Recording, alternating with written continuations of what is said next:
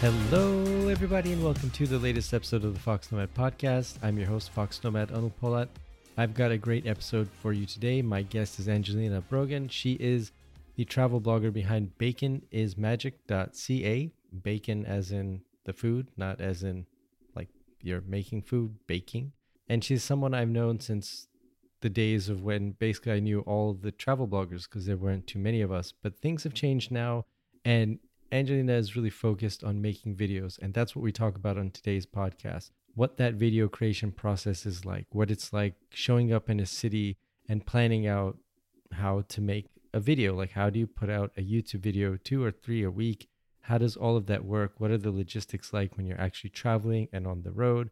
We talk, of course, about some of the tech that she uses because, it would just not work if we didn't. We have to talk about the tech that goes on behind the scenes to make those videos possible, but also the business side of things as well. And we also touch upon why Ecuador is the place that this sort of new journey has begun. We get into all of that. So whether you're somebody who watches travel and food-based videos on YouTube or TV, or you're somebody who's a content creator who either makes content around those things or wants to make things around those things, I think you're going to find this episode very interesting. So I'll be quiet now and we'll just get right into the episode with Ayngelina. All right, so there we go. Again, thanks very much for taking the time. I've got to say, well, for people listening on audio, they're not going to see the background that you have, but I guess we should start with where are you right now? Right now, I'm in Cuenca, Ecuador, in South America. And we'll get to why or how you got to Ecuador, but I sort of wanted to take it back because you're one of the first people that I knew when I knew all the travel bloggers basically when they were like, 20 or 30 or whatever of us. So Yeah, back in the day. yeah, so I've been doing this for a while. Um, so how did that blog start? Like when did you start and how did you get the idea to start? And then it's kind of amazing that we're still doing this, which I think is pretty cool. But yeah, so how Yeah. did it all begin? So I started my website in 2010, although I had plans for it long before that. I decided that I wanted to take a round the world trip in 2009, and I was working in Toronto at an ad agency and loved my job. But also at the same time, I had progressed so quickly. I was very ambitious, and I got to a point where I thought, oh, like if I don't kind of make this dream happen now and go travel for a year or two, then it's never going to happen. So in 2009, I was reading a bunch of travel blogs. And even then, I mean, that was very old. That was like, there were like 5 of them. I can't remember the first one I read, but I remember like it was just a daily blog of what he was doing every day. And that really impacted me. And I thought, well, if I'm going to go travel for a year or two, this is a really great way to almost have like a portfolio. I was very fortunate because in advertising, because it's a creative industry, even though I was on the marketing strategy side, people were really open to kind of doing non-traditional things. And so I finally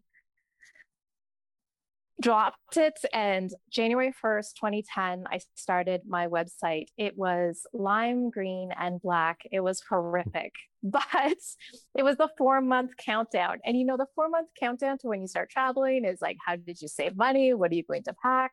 And you're right, there was like I would say maybe 20, 25 of us who were either traveling or planning to do it. And it was a really tight knit group, which I think was so important at that time because it was a crazy idea. Again, I was also very lucky that my family was very supportive of me. But a lot of people, even my family, said, we thought you were crazy.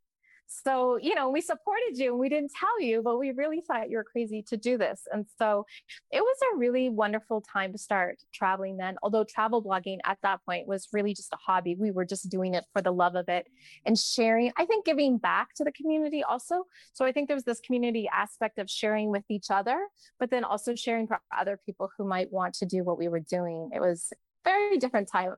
I think we had Twitter and that was it. Yeah, it there's something that I miss about the intimacy of that time of the internet, where Yeah. it's like, and I still now when I Google like a trip, when I'm gonna go somewhere, I'll add travel blog to the end of it because Yeah. I like to, to get those personal recommendations, but also to see the stories and just kind of, hey, now so many people are doing this, I mean, you can't keep count. So, um, No. and there's been a lot of shifts in those times Yes. since then. So you took this trip, um, and then what happened after that? So you traveled for a year or two, and then you're still traveling, it looks like, it seems It still. is. Yeah. So my plan was I bought a one-way ticket to Mexico and I planned to travel from Mexico through Central America down through South America and then go up through Africa and eventually and like through the Istans and then I wanted to end in Mongolia because Mongolia is just still I think one of those truly wild places in some sections. And so for me that was the adventure and I would, come back, have kids, get married, all that kind of stuff. But actually, once I hit Ecuador, so that would have been a year in, I didn't travel as quickly as I thought I would. I think everyone realizes in order to maintain long-term travel, you can't spend a day or two in a city and packing up your stuff is horrendous and travel days are horrendous. And so your travel time just gets longer and longer. And so I made it to Ecuador and I had decided at that point, after a year of blogging, I felt like I had found my voice. And that was really important because when you first start, I mean, back then everybody was trying to be like Lonely Planet or Rick Steves or something. And so all of the writing was very generic. And then I think along the way, if you're going to keep pushing through it, you find your own voice and tell your own stories, the good and the bad. And I realized that I did have a voice and it was very different because at that time I was in my early 30s. And so to take off in your 30s and go traveling is very different.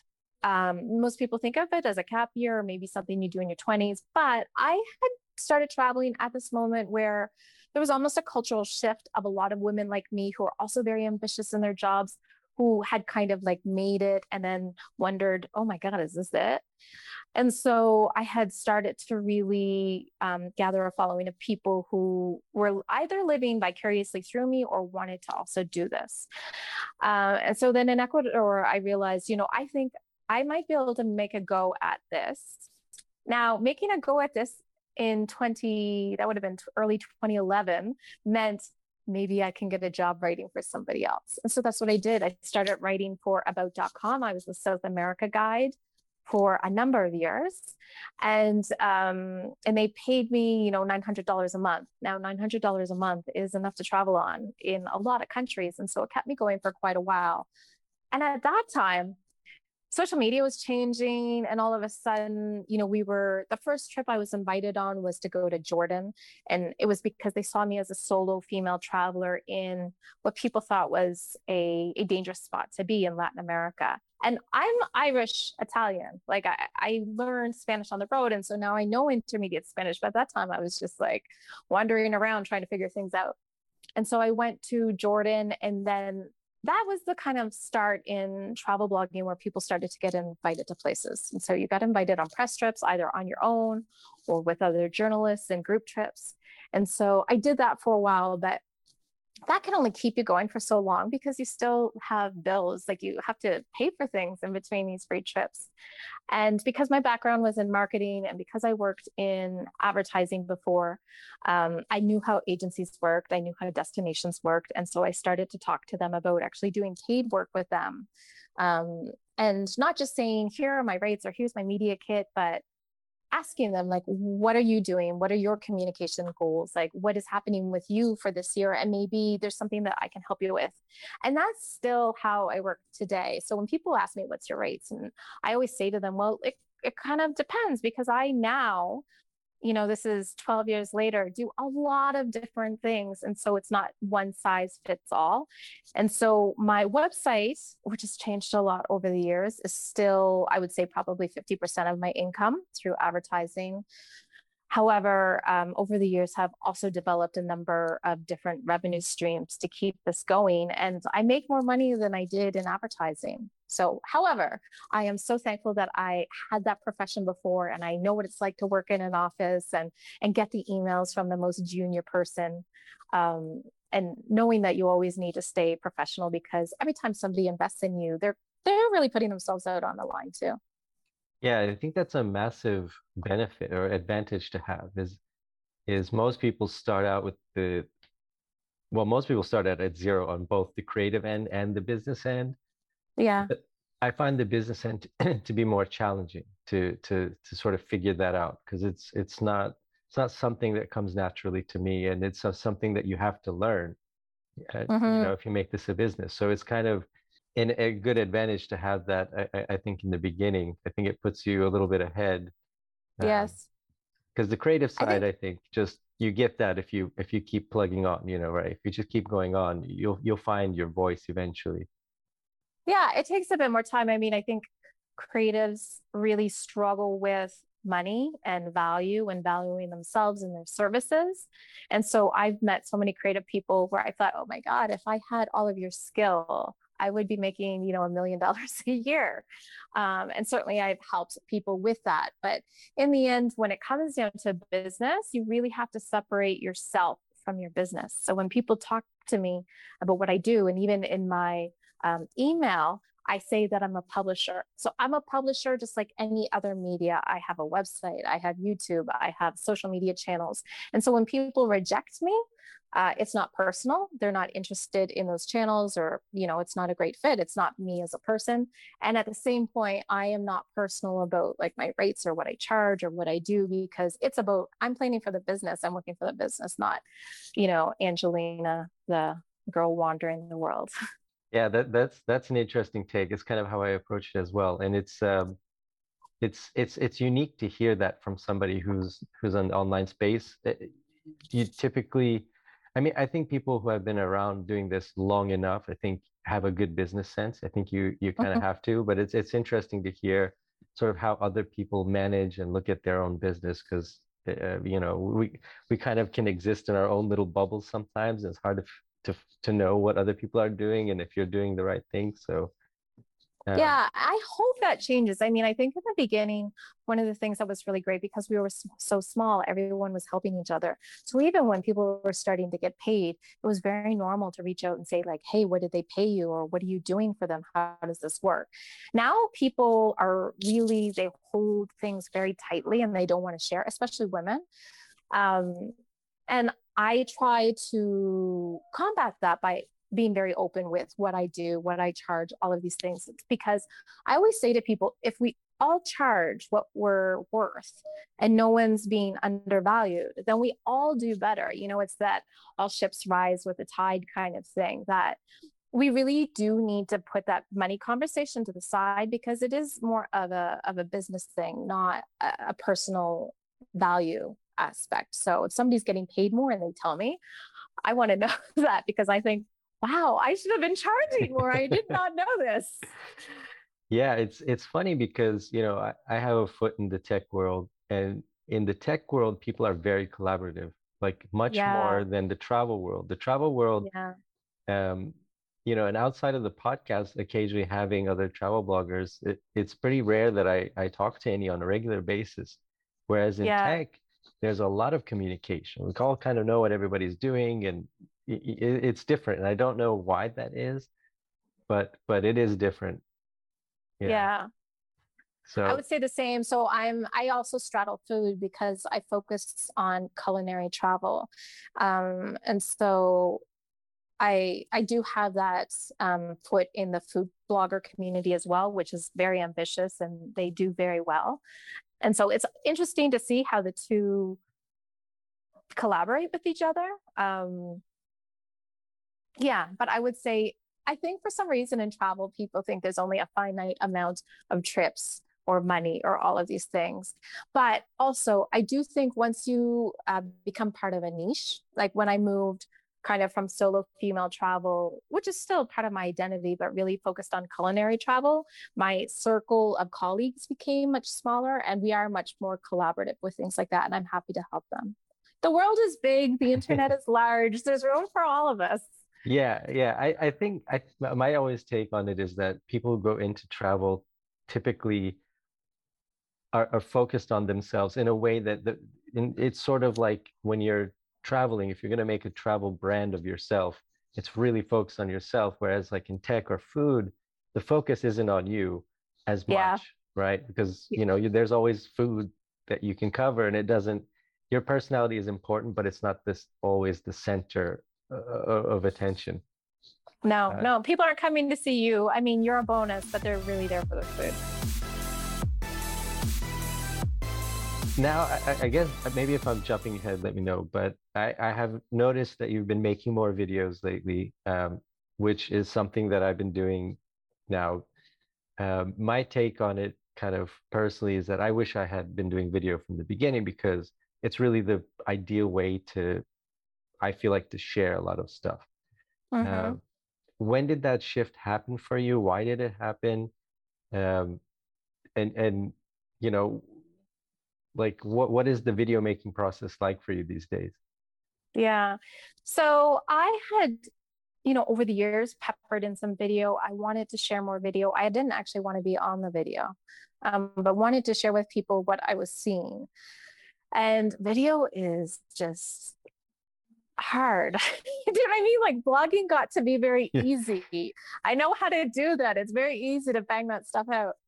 Video is hard. And so I still have all of this footage from, pre 2020 where I just shot things with hope that eventually they would kind of come together. And then when the pandemic hit, I was working on my website quite a bit, but I thought, okay, if I'm going to learn video, if I'm going to do this, there is never going to be a better time to do this because before the pandemic, I was in Cuba. For 2 years, I was based in Cuba, in Havana. And so I really wanted to share Havana in video because I felt like it's so complicated and people wanted easy answers. And instead of sharing my opinion on Cuba, I wanted to just share what it was like and people could draw their own opinion. But I couldn't get over the hump of actually editing it and putting it together and understanding what my voice was. And so when I came home back to Nova Scotia, I was very lucky because Nova Scotia had kind of locked down early. We are rule followers. We went to COVID zero very quickly. So that summer we actually we had a bubble. We didn't even let other Canadians in. And so, but we were able to travel. And I thought, you know what, I'm going to start shooting video on my phone. And just sharing like a day trip of what somebody could do in a day to inspire people to visit local businesses in the province. And the first one on Facebook hit 100,000 within the weekend. And I was like, okay, like all of that time that went into shooting and editing. I look back, it's a terrible video. But the thing was, it's a terrible video, but the content was there. Like technically it wasn't great, but what I was sharing was useful for people. And I felt so much pride in sharing small businesses and trying to help people out. And so because we were open, I was able to work with the local tourism board, our provincial tourism board. And I was actually able to turn 2020 around. And from a financial perspective, I realized not only is video giving me this challenge that, at that point, I've been blogging for 10 years. I was kind of tired of it. And I also was struggling with how do I provide resources and SEO, but also share these personal stories. For a couple of years, I really struggled with what the site was going to be about. And video gave that to me. I was just really inspired to learn it. It was challenging. And then also I was helping people. So for 18 months, I think 18 months, I don't know how many videos I shot. I was doing pretty much weekly videos. And it was just honestly going places and just sharing with locals. And they were doing really, really well. And businesses were excited about it. And people who could not travel anymore were thinking, oh, I didn't even realize this was an hour away from me. So that was really fulfilling. And then I decided when did I leave? September. So I think July or August, I was like, okay, this is the time I can leave. I knew Ecuador had a really great stance on COVID as well, was doing very well. Here we have to wear masks inside and outside. But they were taking it really seriously. And so I felt comfortable. I was double vaxxed. And so I thought, okay, I'm going to do it. And so I came down here also because I had been here 4 times and I have a friend who is a tour guide. And I told him what I wanted to do.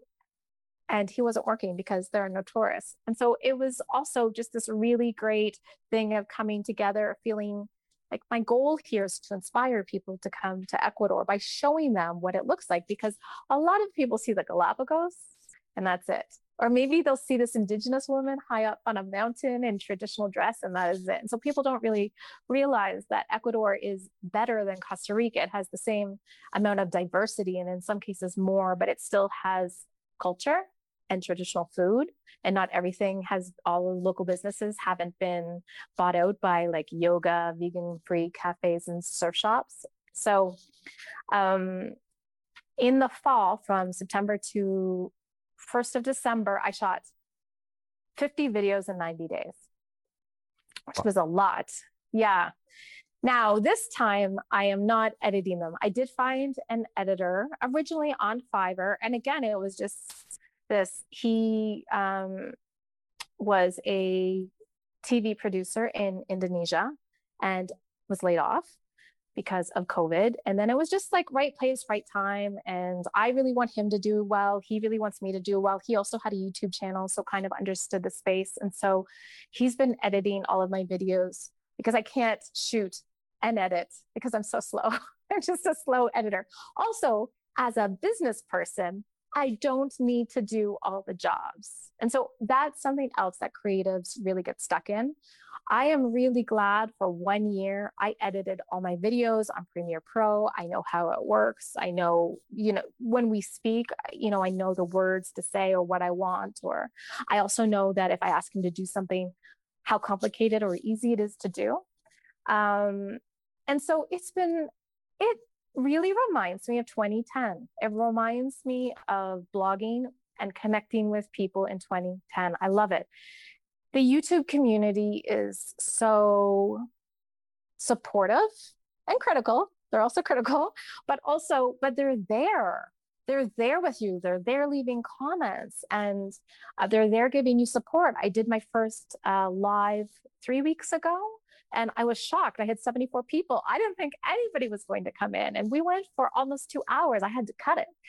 And so I have noticed that's the connection that I wasn't getting with my blog anymore. And I agree with you. I wish I would have done video before, but I also don't know if I was ready for it. You kind of come into it maybe when you're ready for it. And so it's challenging. So now I have this website, which thankfully, the website provides the possibility for me to do this. It is my full-time income. But I've also created this second job. So it's like I'm doing 2 full-time jobs at once. It won't always be like that. I'm still trying to figure out how to be more efficient. And like, for example, for me, Instagram is not really a part of my business model. I'm there to have a presence, but it doesn't bring in a lot of revenue. I also don't love Instagram now that I'm doing YouTube. I feel like, people have said to me, I want longer videos. I want more. And Instagram in 15 seconds or even in a minute, like, how do I explain to you everything I feel about it in a city in a way that will connect with someone? I don't think you really do. It's more of a short form of entertainment or fast food entertainment about travel, which is not really, I admire people who do it well, but it's not what I want to communicate. So I really feel like video is like really rejuvenated me as a content creator. Oh, that's really interesting to hear. That's sort of how I feel about it as well. I'm like, I can, it's like I have the same idea, but in writing it would be different. And now I have all this extra space to share something. And Yeah. I think writing helps because you do kind of have to script out, at least, I script out a lot of my videos, at least the tech ones. And just being able to organize your thoughts in writing, I think helps, when you're creating a video. And your output is really impressive. Like, I make 2 videos a week. That's a challenge. But you're putting out a video about every 3 days or so, and long videos. I'm doing 2. Yeah. Well, I mean, I can do that because I have an editor. So when we shot from, sorry, I've got it. When we shot from September to 1st of December, we got to 50 videos pretty quickly because I was doing a road trip. And so we were shooting about a video a day. And again, a lot of those videos were coming in and not really knowing a lot about the place and just trying to explain what it was like for people. And thankfully, my friend is a tour guide. He has a car. And so I had kind of that support system of someone who could help share with me the things that I wanted to share, who knew a little bit about the place and also knew how to get around. However, I think next week or the week after, we're going to do another road trip because those 50 videos that I shot are running out next week. So it's like, we've got to get back out on the road. But we're going to do it a little bit differently because I really did burn out. When I look at these last bits of videos, I look tired. For me, other people say they can't see it, but I can see that I'm starting to burn out at that point. And I actually took all of December off because I had all of the content and nobody wants to see Nova Scotia in winter because there's nothing to do. So I took a month off while still kind of putting those videos out. And now it's at minimum 2 days in a place. And every third day, I need to have like a computer day because my editor did a lot of heavy lifting at that point because towards the end, I was just like trying to get videos uploaded and he was making sense of like just random clips that I'd put together. But what I do like about it is the more we work together, he just kind of understands what I want or what I'm doing. He also asked to see my YouTube analytics to see like, are people dropping off at a certain point or do we need to like switch up the intro or can we do longer video? So I have a video coming out on Saturday. I think that's 30 minutes long.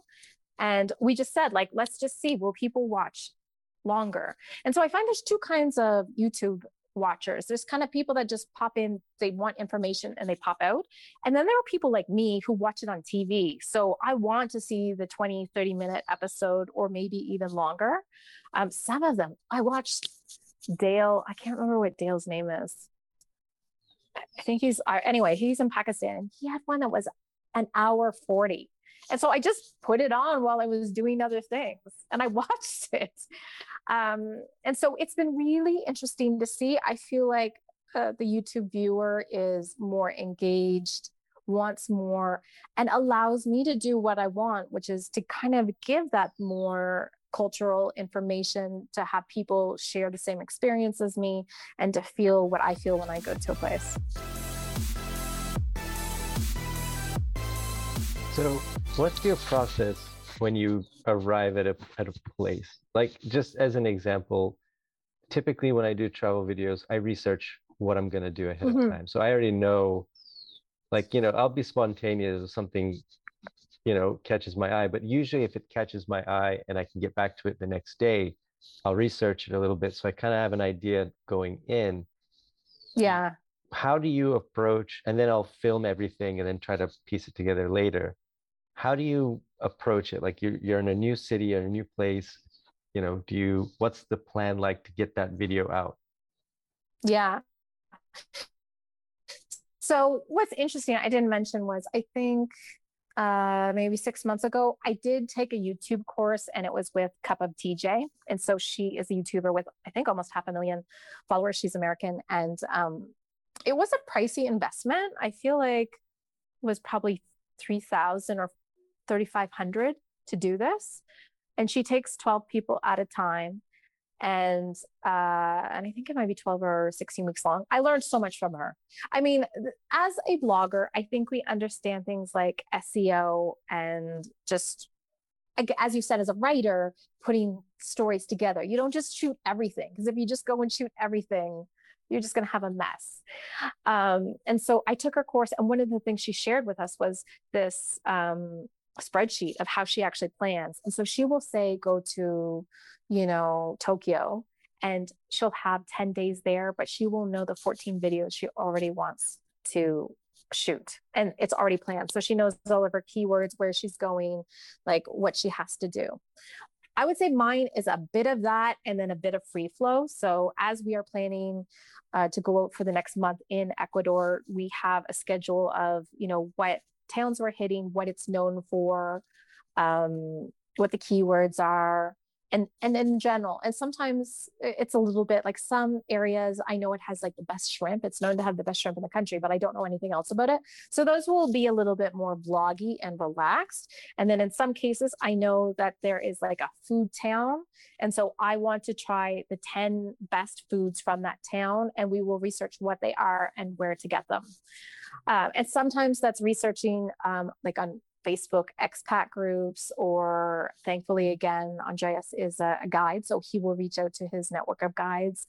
But it's sometimes just, or watching other YouTube videos. I try not to watch a lot of other YouTube videos about food in Ecuador because I don't trust other people's recommendations. The same thing for my site. I don't trust other people's recommendations. I feel like there are a lot of really great YouTubers in Ecuador. The English speakers, I don't trust anything. Not that I don't trust anything they say. They have a different experience. They have a different opinion on what is good food. I will watch videos in Spanish of Ecuadorian YouTubers to see where they go, because they have like the local versus the expat, or you just dropped in here for a week opinion. But yeah, it is very much planned. And I think some people, if they were first starting traveling, think that takes away from the spontaneity, but it doesn't really, because I have tried the other method of just going out and shooting everything and hoping that there's a story in it. And that's hard and it takes longer. And so now when I travel, you know, if we go to a beach town, I can go get the beach story and then I can spend the rest of the afternoon on the beach. So that is really freedom. Planning is freedom. It feels like it's a lot of work up front, but it makes things on the road so much easier. And like if you go to a restaurant, like for, you know, a famous restaurant or a popular one, do you contact them ahead of time? Do they know you're coming, or do you just show up and just start shooting? No, I just show up. And so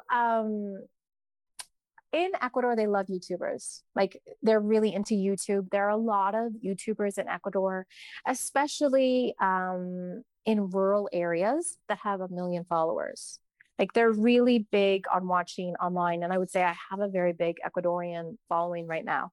And so when I go to a restaurant, I have my tripod and I just have a small Sony ZV-1, which is still like a small pocket camera, and they're really interested. And sometimes people ask, I was stopped in the airport and I just say, oh, I'm vlogging, I have a YouTube channel, I just want to share with people like what it's like in the airport. And almost everyone is happy with it.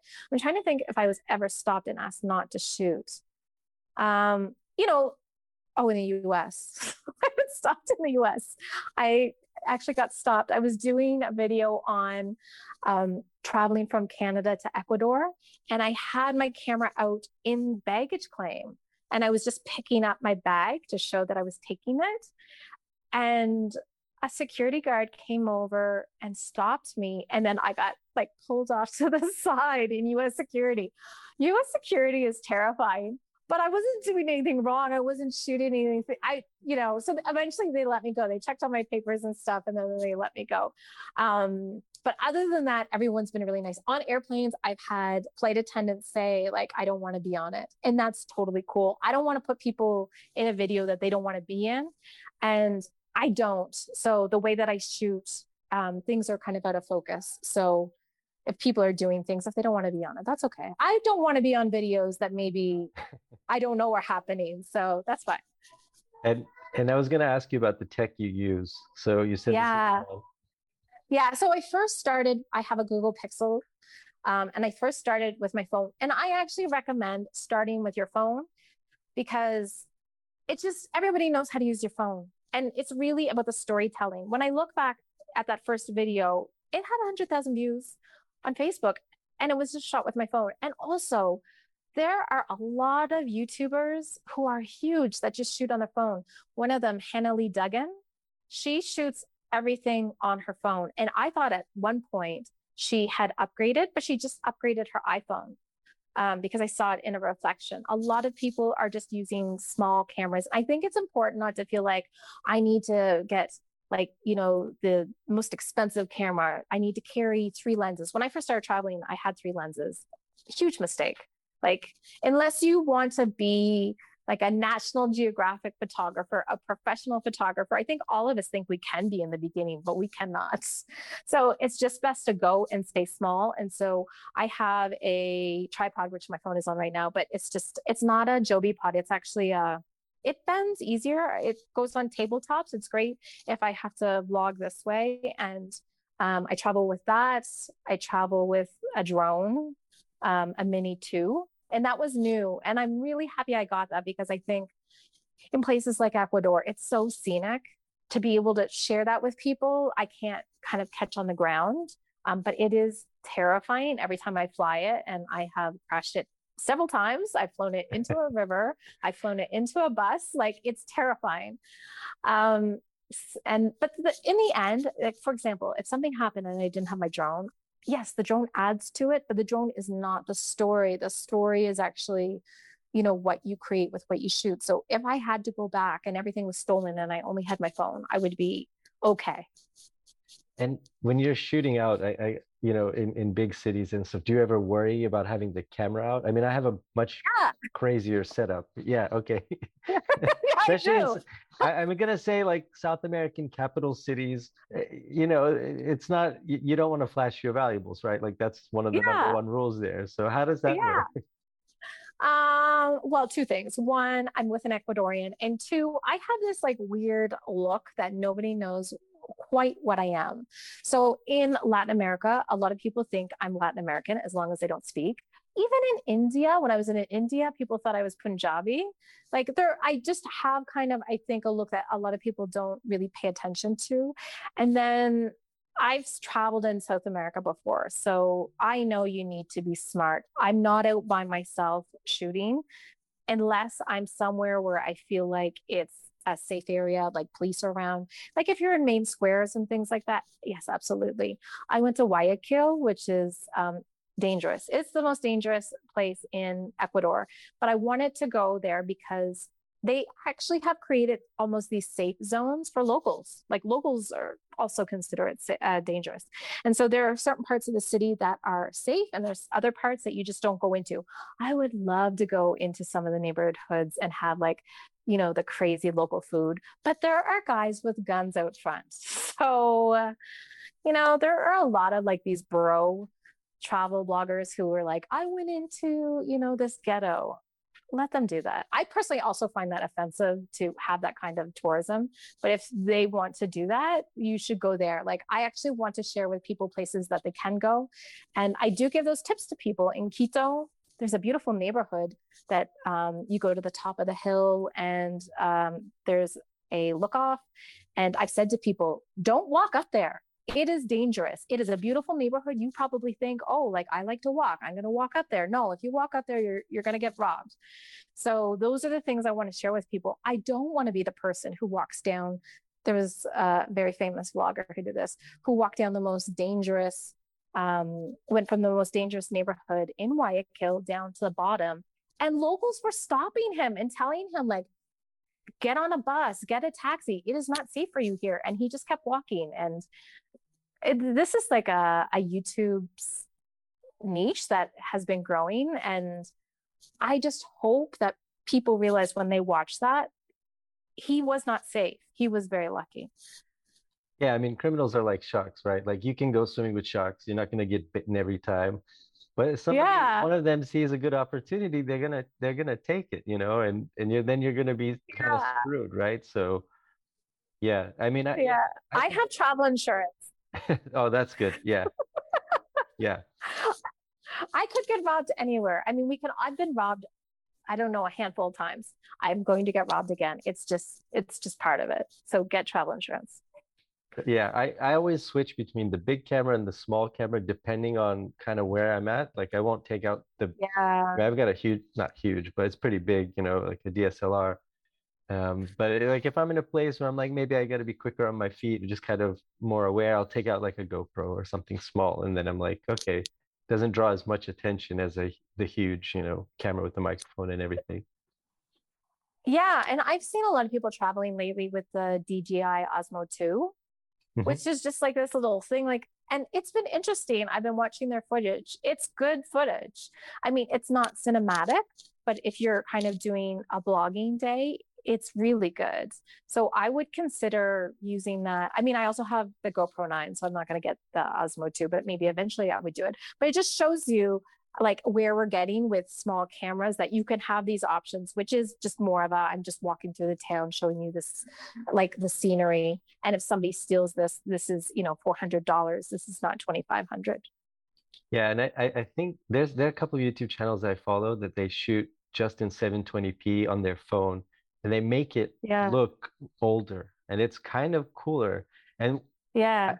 they put out a clip, one of the channels that I was following, they put out a clip where they had cut it with some like 4K video, and I was like, whoa, it was so jarring. I was like, no, no, no, go back to the Yeah. old style. It just looks different because everybody else is shooting at such high resolution now. Yeah. I think, just looking at the storytelling of people, there are some really talented videographers in making beautiful films and documentaries. That is not going to be me. So I know kind of where my place is. I also don't need to create that. I want to give people a sense of place. But if I'm in a restaurant, I don't need to have a big camera. The only thing I don't like about my camera, so I have the Sony ZV-1. I can't remember what the lens is, but the lens was not wide enough. So I actually hacked a Ulanzi lens on top of it that is wider, which works. I would love something even wider if possible, but I'm just going to wait. Technology every couple of years, Sony is just always coming out with something new. And so I do really like the ease of what I'm using right now, and that's the most important. And then I think my growth has not been from technology. I think I probably could have kept shooting with my phone, but my growth was finding the story and also becoming, a lot of people said to me, I don't always see my own growth, but people have said to me, you seem more confident on camera, or you know so much, or you're telling a better story, sharing a better story. So I think that is really what gets you farther ahead. I had myself on mute there. Oh yeah. I'll probably not edit that out just because, yeah. Yeah, so yeah, like you said, getting used to being on camera is a skill in its own. And you're like the first videos you people tend to put out there, you can tell they're just like, oh my God, people are watching you. It's like, well, that's why you're making the video. People are gonna be watching you on camera. Yeah. So, and there's You that really learning need curve. to lean into who you are. So there are a couple of things. You do need to learn how to like look at the lens instead of looking at yourself. And so, for example, with my camera, it's out to the side, but I rarely look to the side. Every once in a while I will if I think there's something behind me, but you've got to really like look into that lens, and that's so hard to do in the beginning. But I think also when you start to get a little bit of a community, it feels like you really are talking to the camera, you're talking to people. But other than that, um, you really just need to lean into who you are. And so I think that was always my biggest strength was, I'm not the best at creating beautiful photos. I'm definitely not the best writer. Technically, people have said, will you ever write a book? And I'm like, I read all the time. I understand the difference between, Pulitzer award winning writing and what I do. But I do know myself. And now I'm 44. So I'm not even like that 20-year-old in a bikini, like frolicking on the beach and shooting like all of these Instagram. Like, that's not me. But again, like the internet is large, and I am comfortable with who my audience is. And, some of them are definitely my age because I'm in Ecuador and there's also a really heavy expat population here. I do get a lot of people who are older. But I just think you lean into who you are, and then you're more comfortable on camera because you're not trying to be someone else. So just like when you were writing in the beginning and trying to be Lonely Planet, you're not on camera trying to be, whatever your favorite travel show is. You're just sharing your story, and that makes it so much easier. And so now, what's next? How long do you stay in Ecuador and film? And then where's the next place? Is there a plan or? God, it's like so hard to plan right now. So I had originally wanted to go to the Philippines in March. And then I thought that wasn't possible. And so I decided to stay in Ecuador longer. Also, because for me, this is a really good learning opportunity in how to build an audience. And so I am building an audience, people who are interested in Ecuador. And so I thought, okay, I'll stay in Ecuador a little bit longer and then I'll go to Mexico, because Mexico is also a place where I feel comfortable with the knowledge of the food knowledge that I have there. But then also, I'm also going to hire like guides to help me with things, because it really makes things so much easier. And I also think tourists should hire guides. Like, you learn so much more. I really traveled independently, thinking tour guides and taking day trips was not the right way. Like, you had to do it the cheapest, hardest way to do it when you first start backpacking. But you really do learn a lot more when you're with a guide.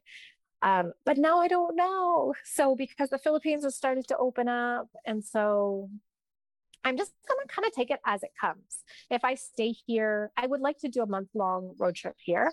And then if I go somewhere else, then we'll just kind of see how it goes. I feel like when you put travel plans, it's just, you're just setting yourself up to be crushed. I need to be back in Canada at the end of June.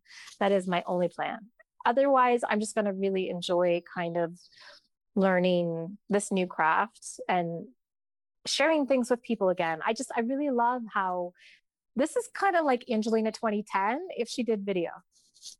That's a great way to sort of wrap up this episode, because yeah, that you can tell. I mean, you can tell. It's what caught my attention. I was like, oh, this is something different, and it's something I'm interested in as well. And I was like, it's cool to see that kind of shift and sort of that Yeah. enthusiasm kind of come back, especially after a pandemic where a lot of us were like, I mean, people in the travel space, it's unsure times, I guess, uncertain times. Absolutely. It's still uncertain. Who knows when they will be certain again? Never. Yeah, yeah. I mean, my travel plans have been like whack-a-mole. Like I'm like, and then it's just like, oh, they changed their restrictions, and I'm lazy. I'm like, oh, I gotta get tests like for a bunch of places. I'm like, I'll just wait. Yeah. Like going to 10 countries in a row, like I used to be able to do. It's like, I'll just wait. Like I it's a know. pain. That So was kind of how I felt here. I was like, I'm just gonna see how things go, but I'm going to do it in Ecuador. I mean, it's warmer than Canada right now, so that's a bonus. great. And what can we expect with upcoming videos? What do you have? What do you have planned?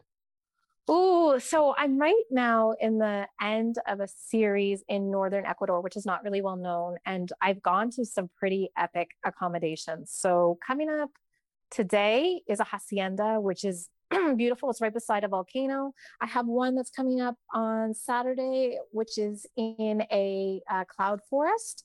And then I have one that's actually part of the National Geographic Network. It's part of the Choco Bioreserve, which is one of the most diverse areas in the world. So I feel like I'm ending last year's on a high, even though I will look tired.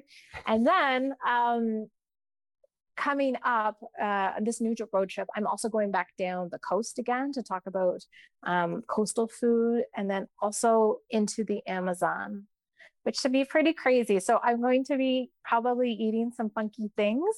And then just also my other interest is sharing with people what's happening in the Amazon, the environment, the impact of oil, and all of those things. So a little bit of food, a little bit of learning. Hopefully people like it both.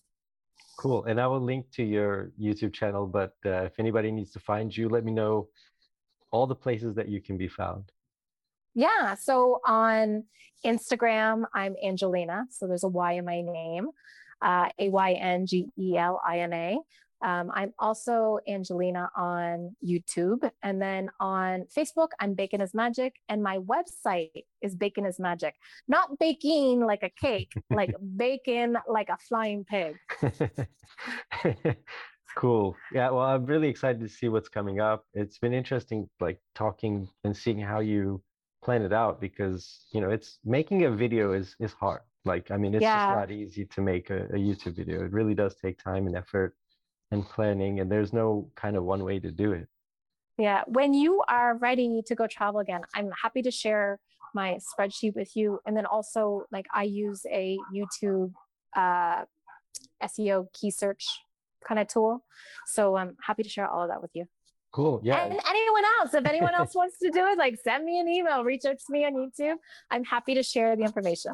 Sweet, sweet. Well, I'll definitely take you up on that. So, Yeah. and I think a lot of people will appreciate that as well. But yeah, thanks again for your time. Looking forward to the upcoming videos. Everybody like and subscribe as you're supposed to do. Please. And yeah, thanks again. Okay. Have a good day. You too.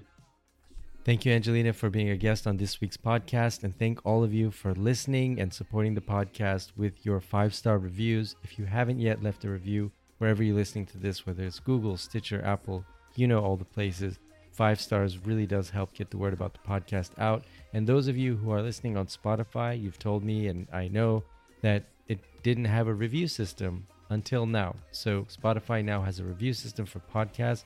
All you have to do is leave a 5-star review and maybe a couple of nice words about the podcast. That would be great. But I'm really excited for what's coming up for the rest of the season. Thank you very much for listening this deep into the podcast. But for now, I hope until the next episode, I hope you have a great rest of your day.